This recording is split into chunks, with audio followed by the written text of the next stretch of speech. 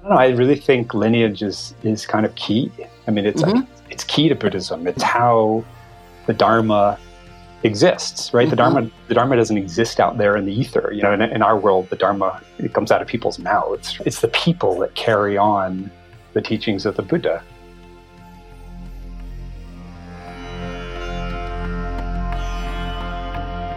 Welcome to the Metta Hour with Sharon Salzberg, where Buddhist wisdom meets everyday life. This podcast is brought to you by the Be Here Now Network and features interviews with the top leaders, teachers, and thinkers of the mindfulness movement and beyond. For more information, visit BeHereNowNetwork.com/Sharon. Hi, I'm Sharon Salzberg, and today I'm speaking with scholar, researcher, and author Alexander Gardner.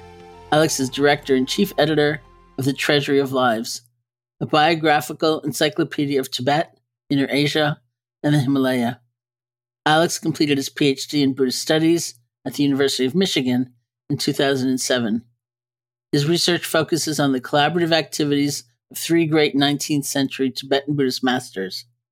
In 2019, he released the book, The Life of Jamgon Kongtrul the Great, from Shambhala. Alex now lives in the upper Delaware River Valley of New York State with his husband, 2 kids, and their sheep and chickens. Welcome to the podcast. It's so wonderful to be speaking with you. Yeah, same here. Thank you so much for inviting me on. This is a real treat. Now, I'm curious about your children and the chicken and the sheep. Because I, very famously grew up in New York City, and I thought, right. Steak was like from the supermarket. And so there's a different sense of interconnection, I imagine. It's so wonderful to live with animals. I mean, every spring, you see all the birds being hatched, and you see, the birds come back from the south, and then just everything growing, and the seasons, are so present. So it's wonderful, and I'm sort of giving my kids the childhood I wished that I had. I grew up in Vermont, nice. But not on a farm, right? But right. I always dreamed of living on a farm. So it's great. So they think of the sheep and the chickens not as dinner, I imagine. As friends. Yeah. In fact, my son, I always tried to get my kids to be vegetarian, and they resisted. But my son stopped eating chicken the moment he met our chickens. He just decided he couldn't do it anymore. So he knows what food is, and so it's a conscious choice now. When they do eat meat, they know what they're eating. So that's important. Oh, yeah. So I'm so curious how you grew up in the States. You're born and raised in Vermont. How you became drawn to the historical figures from Eastern philosophy and Buddhist studies. Right. Well, I always think back to my dad. My dad was sort of a seeker. He was a big fan of Ram Dass. He had Ram Dass's books on his shelf when I was a kid, and he was always looking for the truth, with the capital T. And so when I was 17, he took me and we did a course in transcendental meditation in Burlington, Vermont. Yeah. And I don't do that anymore, but it really gave me a foundation of a daily practice, right? So that stuck with me, and I think at 17 I'm very impressionable, right? So I learned the value of that young, so I never had to be convinced of it. And then when I went to college, I fell in with this crowd of people who were Buddhists and had connections with IMS actually, and so I learned Buddhist meditation, and then we did that amazing retreat. After I graduated college, I was, for 2 months, we sat in this Zen monastery in the Catskills, right, with these 2 amazing Tibetan teachers, and Surya Das. Who would have guessed? Yeah, it was extraordinary. Yeah. It was, for me, for a young person to sit aside you and Joseph and these other and Ram Dass even came. I was so pleased to be able to tell my father that. And Surya Das would tell all of these stories, of the great masters who transmitted the teachings, and they really resonated with me. Their lives and their activities, and I really felt devotion to them. They didn't, I don't know, I guess through those really charming stories, they didn't feel so far away, and I just wanted to know more. So. So great. I mean, it was such a magical time because looking back is like, how did we pull that off? You know? Like that was unbelievable. You know, like on every level. I mean, Surya, of course, was the connection to Nirshal Ken Rinpoche, who was a great, great, great teacher. Yeah. And really like the teacher of my heart in so many ways. And figuring out how to get him for a while. And then Sokne Rinpoche was his first trip to North America. He came from Argentina, and he's very fond of telling the story how, you know, in Argentina they met him in the airport, looked like a band, you know, and like flowers and kissing him, and you know, and then he got to America, and it was like everyone was just sort of grim and you know, like, quiet, and you know, and that we had him for 2 months. You know, it was like it's amazing. It was amazing. Yeah. I mean, and I was 21 years old. I had no idea that this was, you know, I just thought, okay, this is the way retreats are. These incredible practitioners and teachers are all going to be surrounding me, and I'm going to be able to, you know, absorb it all. Like, it really felt like I connected with the most amazing Sangha that was possible. Yeah. No, I really treasure it, you know, because I was also, of course, very young. I was 18 when I started meditating in India. I was 21 when I began teaching. I was 23 when we began IMS, and it was way too young, really. But, you know, our time is different from that time. And that retreat we had was all the more exceptional because we live in a time where, not quite then, it was too long ago, but not too soon thereafter, not too, you know, long thereafter.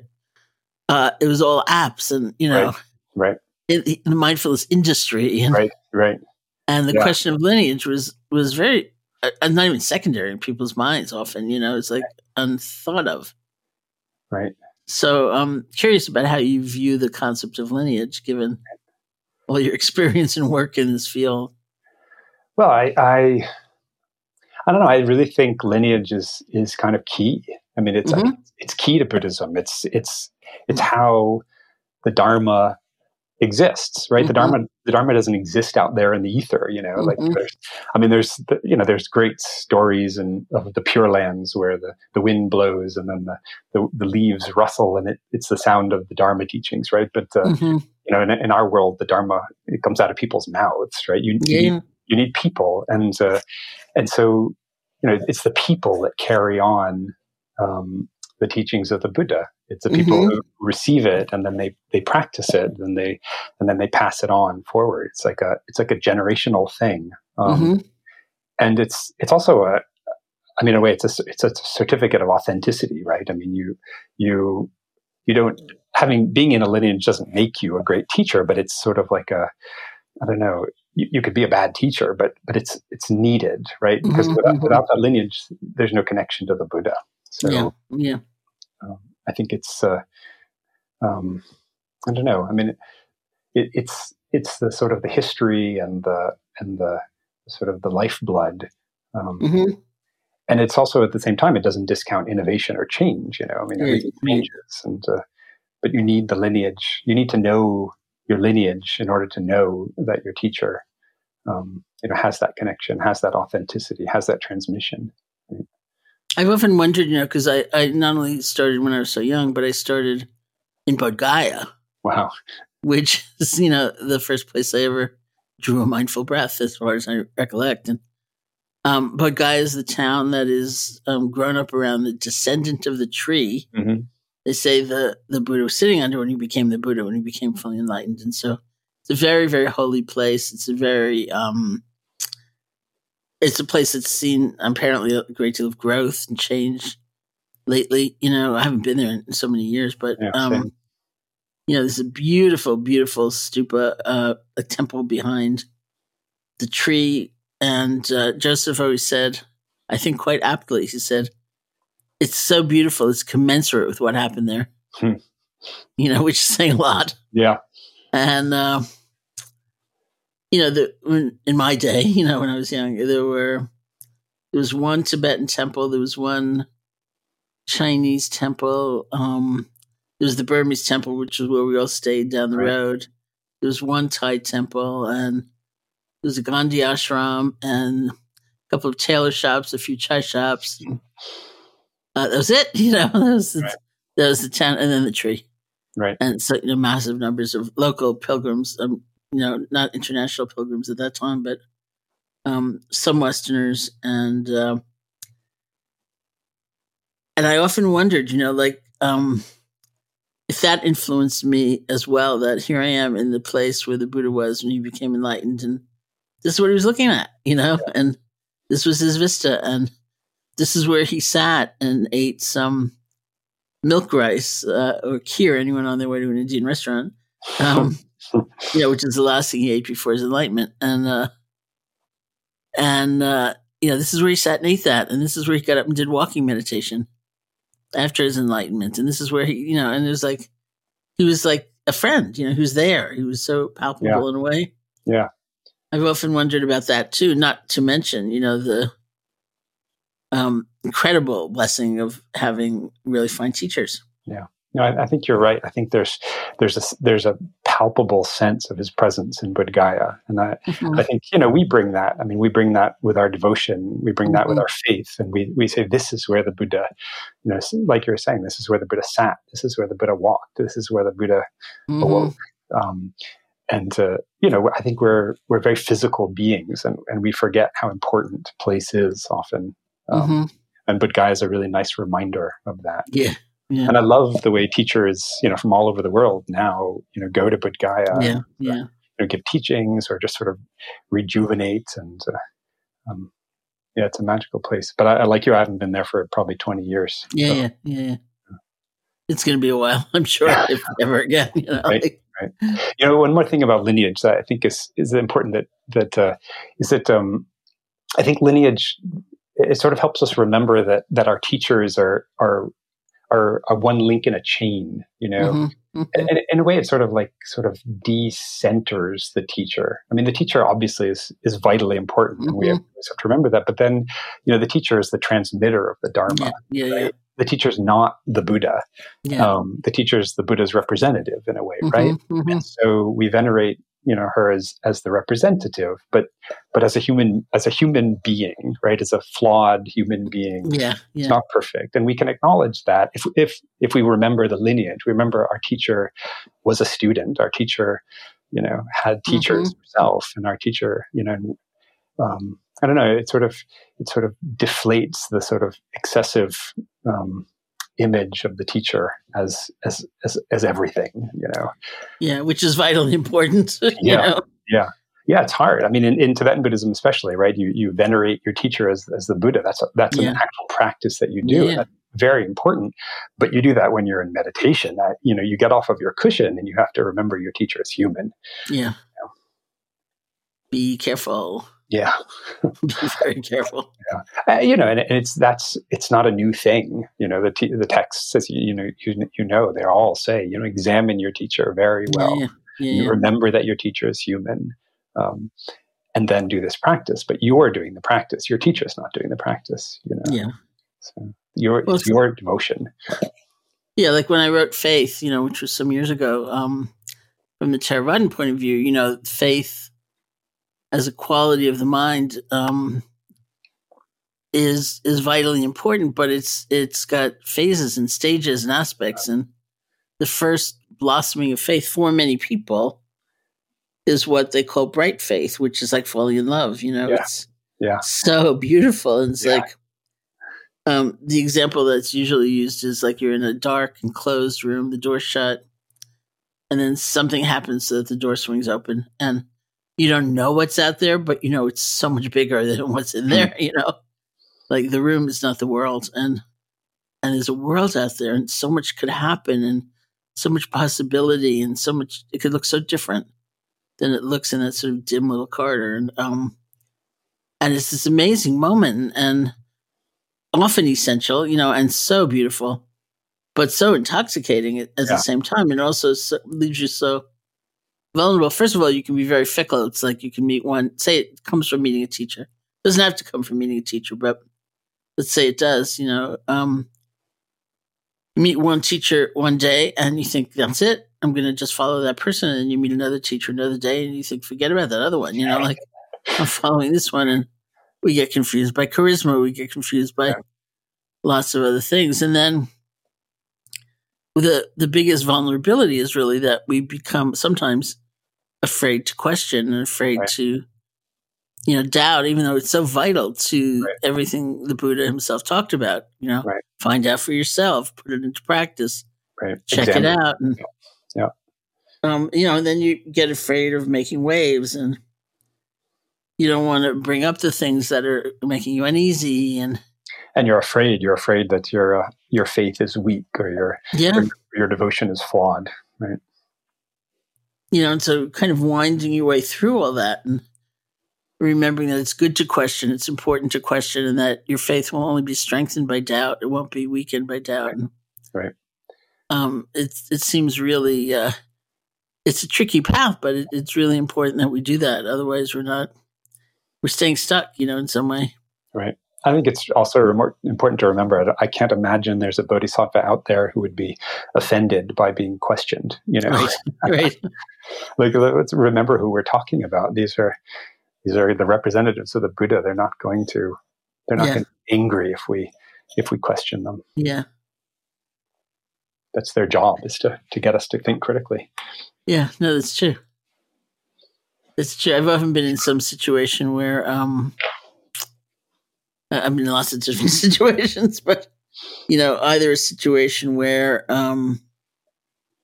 people seem to be saying that they're claiming the Dharma as their own. It's like they alone know what's true. Right. At one sort of bad moment, I said to somebody, if you've been teaching, and this was the Western, and like, if you've been teaching all these years and you're the only one who knows what's true, like, what's happened to your students? Like, it's not very impressive, like, really. Right. Yeah. Again, that's why lineage is important, right? I mean, if any one teacher thinks that he or she is everything, then they obviously don't know their place in the lineage. They don't have the humility of lineage. We did an interesting thing when we began IMS too. I think it was very ahead of its time. It's not exactly the way it's run right now, but we decided on a separation of church and state, so that the teachers would be really almost like a program committee of a board, deciding who teaches here, what gets taught, and things that they have spent years and years and years devoting themselves to trying to understand. And but like all financial decisions and sort of, you'd say the real power, certainly the legal power of the organization is with the board of directors, and they were different. And we used to call it separation of church and state, which I like quite a lot. That's smart. And it became more a unified body. Now it's shifting again because it's a lot of work being on a board of directors, But I heard, especially, in the cross-cultural world in which you and I have tended to grow up in, in terms of Dharma, the great veneration one might hold one Zen teacher, for example, when it has to do with working with a koan or working with your mind or working with your fear, would often translate into, what kind of truck should we buy, Roshi? And the man knew nothing about trucks, but he'd seen a picture in a magazine or something like that. Right. So he'd say, oh, that one, Right. And like, so the whole organization was dependent on a field not really well studied, Right. It's very funny. So I'm really curious about Life of Jamgon Kongtrul the Great, which tells the story of an influential Tibetan teacher from the 19th century. What number Kongtrul was that, and which would have been the one that I met in you would have met Sikkim as a child? Yeah, the third. You would have met the third. Okay. He was the one that passed away in the car crash, right? When we were at that. Yeah. So this was the first Kongtrul who really, he was said to be a reincarnation of somebody, but it was really, he was sort of a self-made individual in that sense. So I remember hearing stories again. Surya Das told us stories at the retreat, and then I traveled in Asia after that retreat, and I finished college. I traveled a lot in Asia, and then I when I got to grad school, I did language study in Sichuan province in China, where where Dege and a lot of calm is nowadays. Mm-hmm. And you can't go 10 miles in that region without coming across the impact of Kongtrul and his two colleagues, Jamyang Khyentse Wangpo and Trygve Mm-hmm. Lingpa. I mean, they just went everywhere. They sanctified the whole landscape with caves and monasteries and stupas and mountains, and they connected everything with Buddhas and Bodhisattvas. It's just really astonishing amount of work. And so, me who grew up in Vermont, I loved the forest and I loved the hills and I loved the landscape, and calm is so beautiful. And I thought, if these people were out there, and these people really cared about these mountains, and they knew these mountains, they told their stories, and I just really, that really resonated with me. So, and then Kongtrul, I mean, it's just, the more I studied and the more I practiced, the more I realized that, almost any, in Tibetan Buddhism, almost any Nyingma or Kagyu or even so much Sakya sort of teachings flowed through Kongtrul. He was just instrumental in gathering up all available teachings, sort of organizing them, and then transmitting them. And he did the one vital thing that he did was he published. He gathered up all these revelations that had been, floating around in Tibet, all these incredibly beautiful teachings that just existed, in one manuscript. And he published. He made these huge collections of teachings so that we have them. And that was, very, it's a vital thing he did. And then again, I mean, I could talk about Kongtrul all day, but another thing that I love, Kongtrul, he's sort of the paragon of Tibetan ecumenicalism, right? He just loved everything. He had this insatiable curiosity for the teaching, this great love and appreciation for all the different teachings that Tibet had created by that point. And so he just went around and he gathered them, he received them, and he practiced them.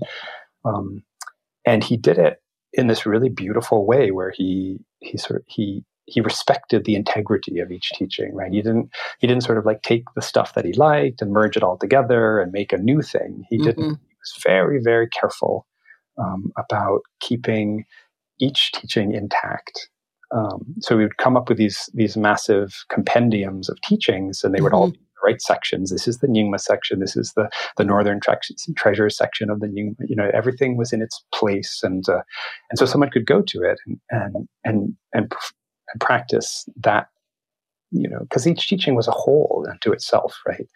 There's a complete path, and so he wanted to make sure that those paths stayed distinct, and he loved them all equally. And I think that's just a very beautiful way of seeing the world, right? I mean, we're so parochial these days. We're so wrapped up in what we have. Kongtrul, it's not that he didn't have his own tradition. I mean, he had his own monasteries, he had his own institution, he had his own practices, but he didn't say those were better. He said, this is what I do. I mean, this is where I'm standing, and I'm going to stand here, and I'm going to look out at the world and appreciate it. And you stand where you're going to stand, and appreciate it. And we're going to get along because we're both doing something that's worthwhile, and we can learn from each other, and we can share ideas. And that's just, what a model for the world. He would have been a young teenager too, maybe like 12 when I met him or something. Oh, the third. Teenager, it was a long time ago. And he was impressive even then, in the midst of outstanding other young teachers, Right. Yeah, I never met him. I wish I had. Yeah. He was very beautiful. Is there a rebirth? Is there a fourth? Yeah, he must be in his 20s or 30s. I haven't met him though. Yeah. No, the Tibetans are very good at finding the reincarnations of their teachers. They're very good at that.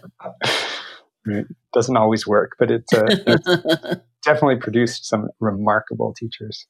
Yeah. Is there anything you found out in your research about Jamgon Kongtrul Rinpoche that surprised you? That was...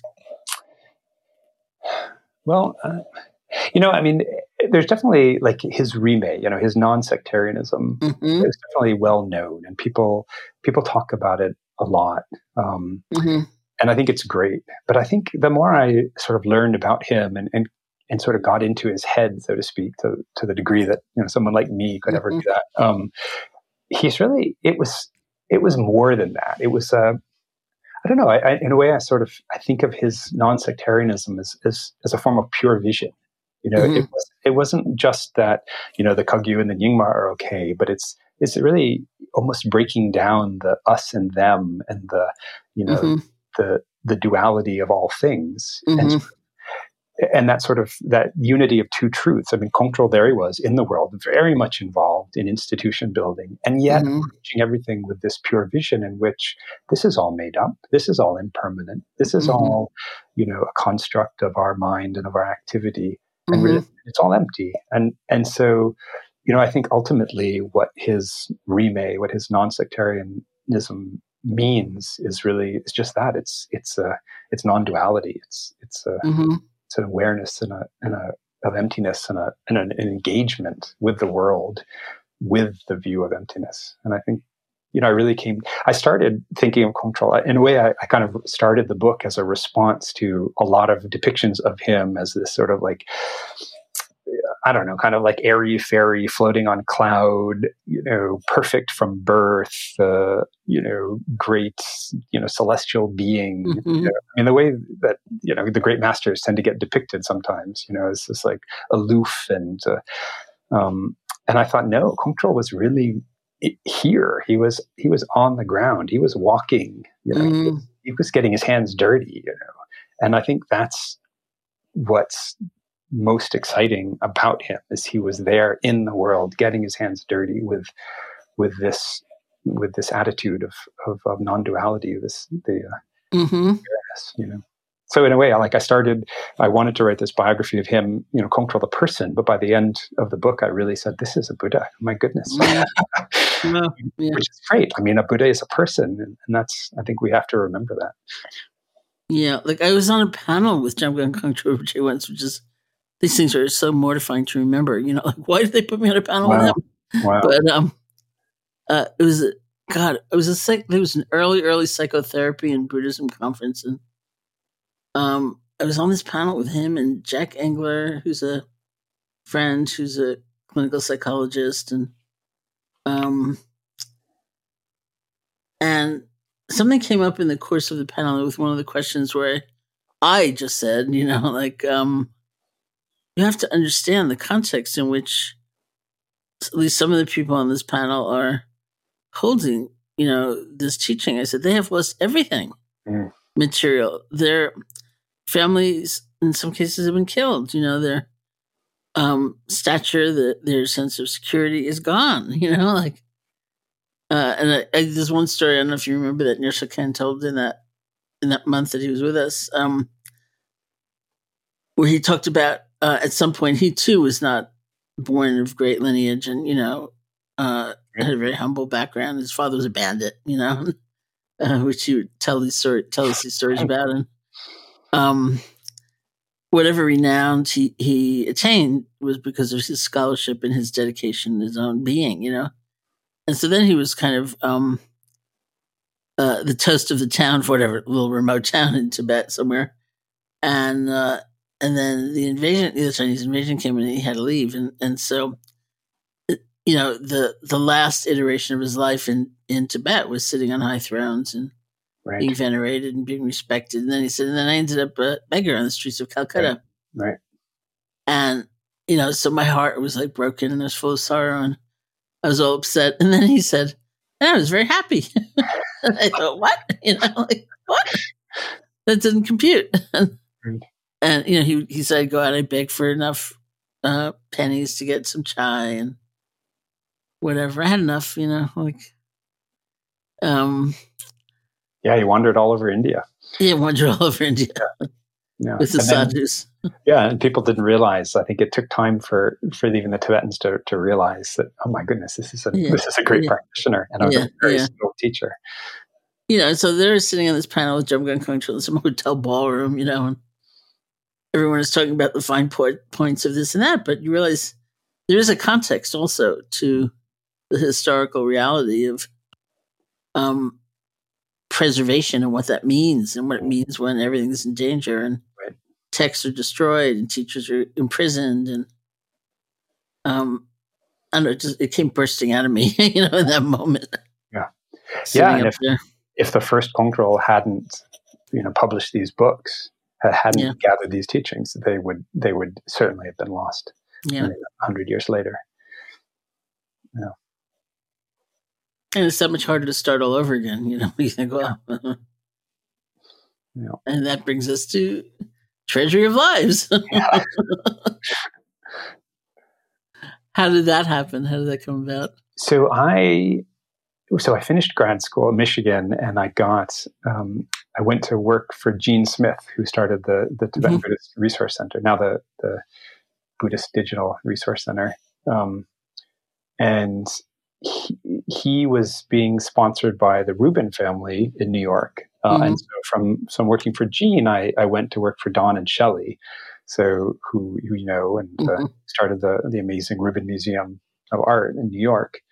And, they had this amazing collection of Himalayan art, and all these portraits of lamas. And Don would always ask visiting monks, who is that guy? Who is this picture? And, they wouldn't always know. And he just became convinced that the world needed a website that explained all of these things.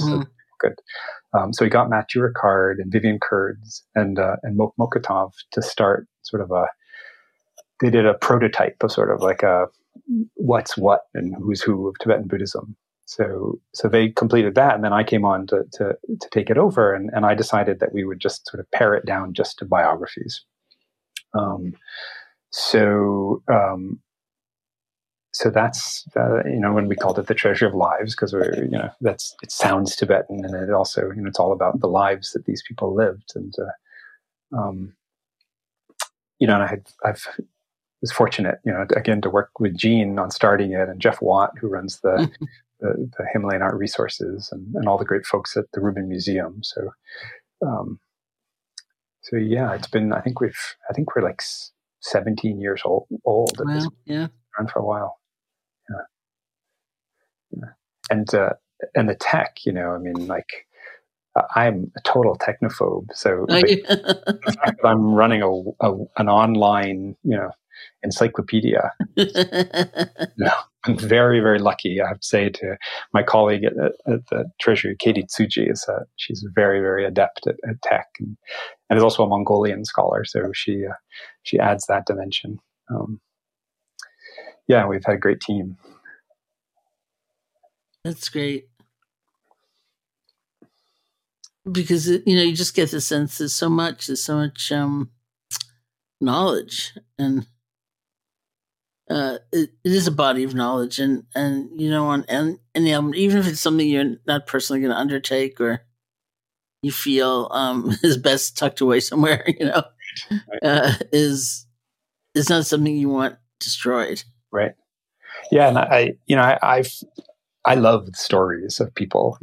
From my very young age, I've always been fascinated by biographies. It's like, and in Buddhism, and traditionally, biographies are very, very important, because they're both the map and the inspiration, right? These are the people who did it, right? These are the lives of this is how they did it. They went from nothing, or they went from a normal person like you and me. Always starts like you and me, and then they listen to the teachings, and they practice the teachings, and they master the teachings, and that's it's always, and you can too.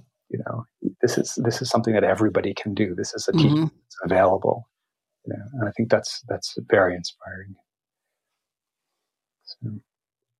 So was that like a leap into technology, or it was just you had to do it? I just had to do it. But we were lucky. Don was very generous that we were able to hire people to do it. And I think, like, I've had offers to, like, publishers would like to come out with printed versions of the Treasury. And that's a nice idea, but I think you'd lose so much, right? One of the great things about the internet is the connectivity, right? the links. So, we can show how in any biography, how this person studied with all of these different people. And then you can click through to their biography, and you can show how place was so important, how this monastery or that cave was so important. You can click through to that place and get a description, and then find out who else studied there or practiced there. You really sort of, you can go back and forth and just go onwards and see all of these connections. I think it's, that's the glory of the internet. So. It's really interesting, because I wonder if the sense of agency, like you get to choose what you're going to click through to, makes some difference. Because I'm more recently, in a very amused way, was confronting guiding meditations on some electronic means, like an app, or a website or something like that. And not thinking to explicitly explain that when I become silent, I'm giving meditation instruction and I'm meditating myself. And then when I become silent, I'm meditating myself. And that's the cue for you to keep going, Right. Rather than, like, people started telling me, like, you don't understand, like, people start writing in saying my app is broken. There was just silence. And then they beam me in. This is pre-COVID. They beam me into some business conference somewhere. I forget why I was even there, but there was some reason I was there. And I said yes. And I saw people were writing in the chat, the live stream is broken. She's just silent, Wow. I thought, oh my God, it's true, Like, and it just never occurred to me to say, this is what silence is for. Right. It's for you to put it into practice. Yeah, silence on the web means something's broken. Right. Yeah, that's right. It's so funny. So how do you deal with that on an app? I mean, I've never actually used a meditation app. I mean, I like prompts, for one thing, and like you don't want the person talking the whole way through. No. What I do is I try to remember to say it somewhere in this is a whole big introduction, sit comfortably, you can have your eyes open or closed, whatever. I try to say somewhere in there, when I become silent, that's the signal for you to put into practice what I've just suggested. Right.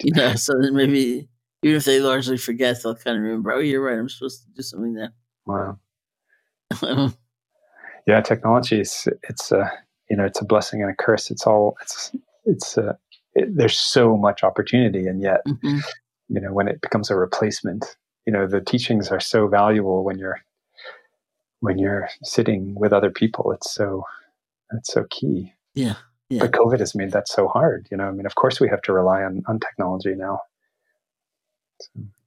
Yeah, I mean, I have not, as of yet, in the time we're recording this, really taught in person, so that's interesting. Wow.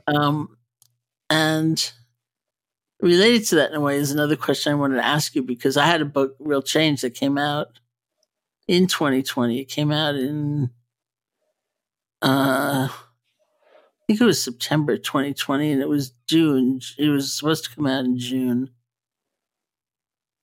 So it was delayed a few months because of the pandemic, and which gave me the opportunity, as many people listening to this blog know, it gave me the opportunity to go back to the publisher and ask if I might write a new preface to the book, because the very few people who were already reading the book were reading it, like to excerpt it in something like that. And this friend said to me, I really liked what you're writing, but those examples are driving me crazy. And I keep thinking, that's what made you anxious? Wait till you see what's coming. And so I went to the publisher quickly and I said, would it be all right with you if I wrote a new intro? Because I just feel the need to put some context around what we're going through. And they said yes. And so the overriding question for me in order to prepare that intro was, what's still true? Well, your plans are gone. I thought it was going to be in New York. It was gone. There was so much that was uncertain or unknown or just falling apart. Yeah. And so that became the most profound element, actually, I think, of that exercise, is just asking myself, like, what's still true? And that reminds me of the word dharma and its meaning of that which we rely on. Right. And that which we can count on. And so Your book was not that long before then, July 2019. Yeah. So I'm wondering if you went through a process, and if you were asking yourself something like, what's still true? I mean, certainly not for the book, because the book, I don't know. I mean, maybe I could say that. I mean, I think about COVID, and I try to think, like, what are we better off for? Like, what did we learn? What are we coming out for? Where's the silver lining? And I'm still stuck in, oh my goodness, we're all still suffering, right? And not only that, but things got so bad for so many people that just the amount of suffering in the world was the existing suffering, the inequalities, the injustices, the racial injustice and the economic inequality. I mean, it just laid bare, but even got worse. And, then I think, well, but we know that now in a way that we didn't before, right? The Black Lives Matter movement. I mean, it just made us confront, the COVID made us confront the realities of our healthcare system and of the inequality. So maybe, like, I don't know, like I feel like the world is burning, right? And I think of, like, Greta Thunberg, her amazing statement, we need to act like the world is burning because it is. Our house is burning because it is. It makes me think of the Buddha's parable in the Lotus Sutra, where he tells of a father whose children are inside of a burning house and they won't come out because he just can't get them to believe that the flames are there. They just are ignorant of it. So he makes up a story of this marvelous chariot that's outside that will excite them and then get them running outside to see the chariot. And there's no chariot. He made that up, but he got them out of the burning house.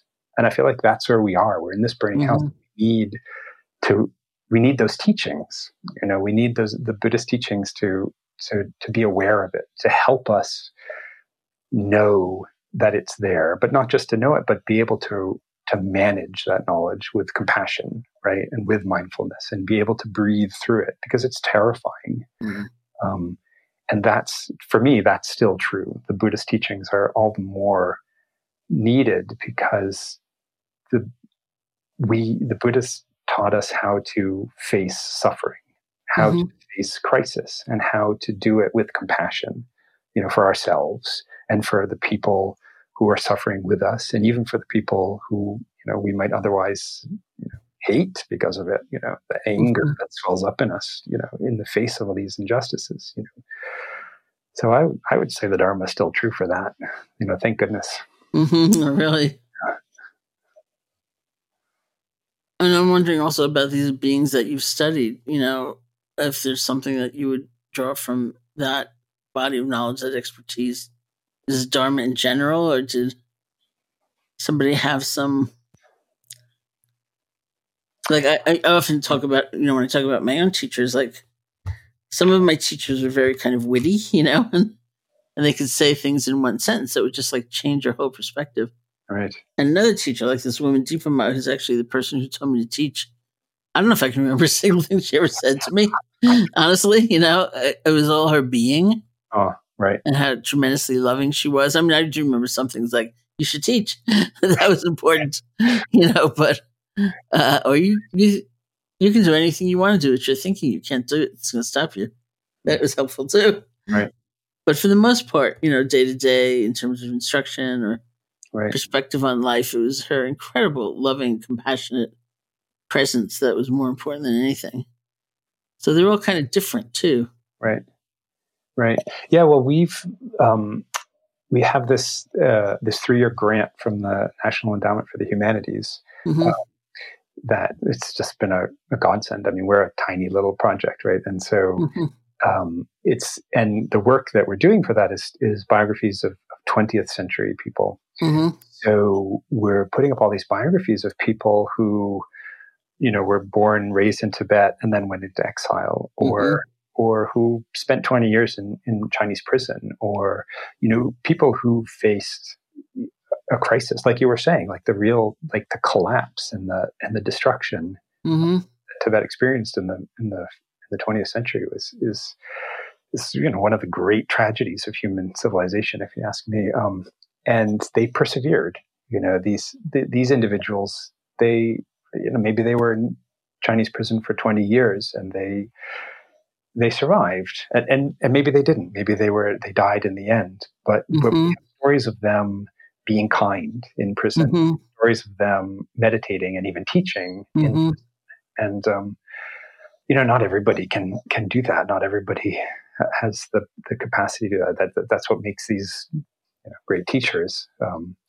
Certainly in the face of crisis, everybody responds differently, and but there's an inspiration there. I think that sort of persevering in the face of crisis, and again by relying on really simple truths of kindness and compassion, and sort of managing one's anger and channeling one's anger at injustice, so that it doesn't burn you out, but it burns you into doing,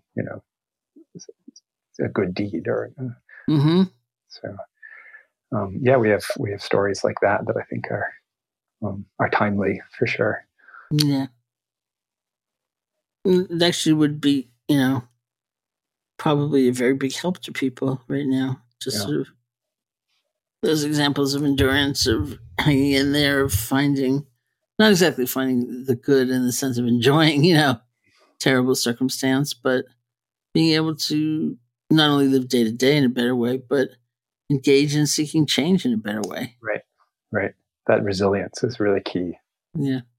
Yeah. It's very interesting because it's also now, if you're talking about Tibet, we're talking about trauma, and it's, most fundamental form, although I'm not sure they recognize that or believe it, that it's part of their worldview, which itself is interesting. Right. And you've written recently some pieces for Tricycle magazine, Mother of Tulkus. Oh, yeah. And another entitled Sex and Gender Fluidity in Tibetan Buddhism. Right. These both sounds like you're asking some very interesting questions about Buddhism. Yeah, the fun stuff, right? I mean, really. We're doing this series for Tricycle magazine with BDRC and 84,000 on the sources of Buddhism. So BDRC talks about books and libraries, and 84,000 talks about scriptures and the Dharma, and we talk about people and the lives that they lived. So I wrote about this amazing woman, the Tuku Urgyen, who is a great teacher in Nepal. His grandmother, who stood up to bullying monks, and I told this story about from Jamgon Kongtrul of a dream that he had in which he made love to his friend Kensei Wangpo, both of them in different bodies in previous lives.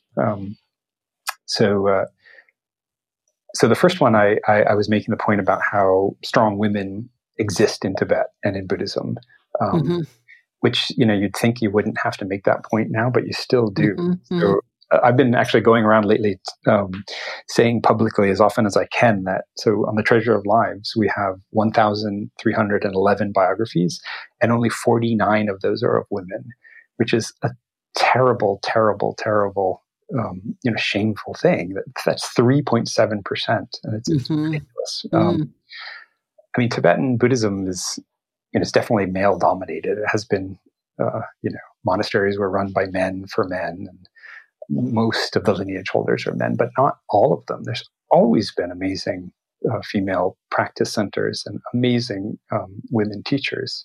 So they've just been ignored. And historians have been ignoring them. They'll like sort of mention their names, so-and-so's wife was an amazing practitioner, and then go on to something else, well, tell me about her, right? I mean, and Western scholars, we have our own patriarchy, and so we also ignored those references. But that's been changing. There's some really amazing scholars now who are paying attention, both Tibetan scholars and Western scholars who are starting to really pay attention to these women. So I wanted to tell the story of a great woman who stood up to the bullying of monks, and then the other one is on. I wanted to talk about gender. I mean, it's so present right now, like this talk of gender fluidity, right? And so these two scholars that I love, Janet Gyatso and Jose Cabezon, who you know them both, and they've been doing really terrific scholarship on gender and sex in Buddhist literature. Mm-hmm. And then there's the scriptures are full of it. I mean, there's so much anxiety about what is a man, because it's a man. In order to ordain, you have to be a man. You can't be a woman. Well, what's the difference between a man and a woman? And well, what if their categories were never firm? There was always a sort of a third. There was always sort of excluded middle, sort of both or neither man or woman. And they were so nervous about it because they were so nervous that, a non-man would present as a man and ordain. Mm-hmm. So, and you're so hard pressed in Buddhist literature to find a positive example of this fluidity. But when I was researching Kong Trul's life, he tells this dream in which he's really distressed because his mother had just died, and he's really sad. And he has this dream in which it's all these details. So I won't tell the whole story, but there's this point in which Kensei Wangpo sort of comes to him, and they spend the night making love, and they do it by they sort of shifting identities and shifting genders within the dream. Sometimes he's Kong Trul, sometimes he's not, sometimes he's Kensei, and that fluidity as an expression of love was really appealing to me. Right? It's okay. Right? It was an actual beautiful. Mm-hmm. As opposed to the condemnations and the fear and the anxiety of this gender fluidity, here's an example of gender fluidity in the service of love, and I just loved that. As a gay person, I want more. I want more awareness and more sort of visibility for sort of the non-heterosexual, in the world. And I do think that teachers. There's this great interview with Allen Ginsberg. I think he did it in 1973. He was a student of Trungpa Rinpoche and other lamas, but he asked Rinpoche, is there any issue with being gay? And Rinpoche just said, why? Why would there be? There's no issue. I don't care. It's nothing. I think it's so important that we hear from lamas that sexuality is okay, which is different. Yeah, because you get the texts are full of all these very monastic presentations of sexuality in which you can't do this and you can't do that, and they're so heteronormative. Mm-hmm. And so you look at the texts, you get it's a real bummer. But the living teachers who are teaching to human beings, mm-hmm. they're of course they're much more responsive to the needs of people, and they mm-hmm. recognize the humanity, right? The texts don't always recognize humanity, but a good good teacher will. During something that happened during that long retreat was that a friend of mine, one of the very first friends or acquaintances or anybody I knew that had AIDS, died, and I got facts about it. That's how long ago it was, and somewhere in the facts it said, this person died, and he chose the time of his passing or something like that. So it was pretty clear, that he'd somehow taken pills. He'd gotten enough pills that he could decide to die. And so I went off with Surya to see Nyasha Rinpoche and ask for some prayers for him. And, said just a little bit. And Khenpo said, yeah, of course I will pray. And then Surya went into greater detail about the circumstances of his death and asked Khenpo what he thought about that. And Nyasha Rinpoche, in a completely typical move for him, but very, very unusual response I've ever heard with that kind of question, said, well, as a Buddhist, how could I ever say it's right to take your own life? And as a Buddhist, how could I ever say it's right to suffer endlessly? Right.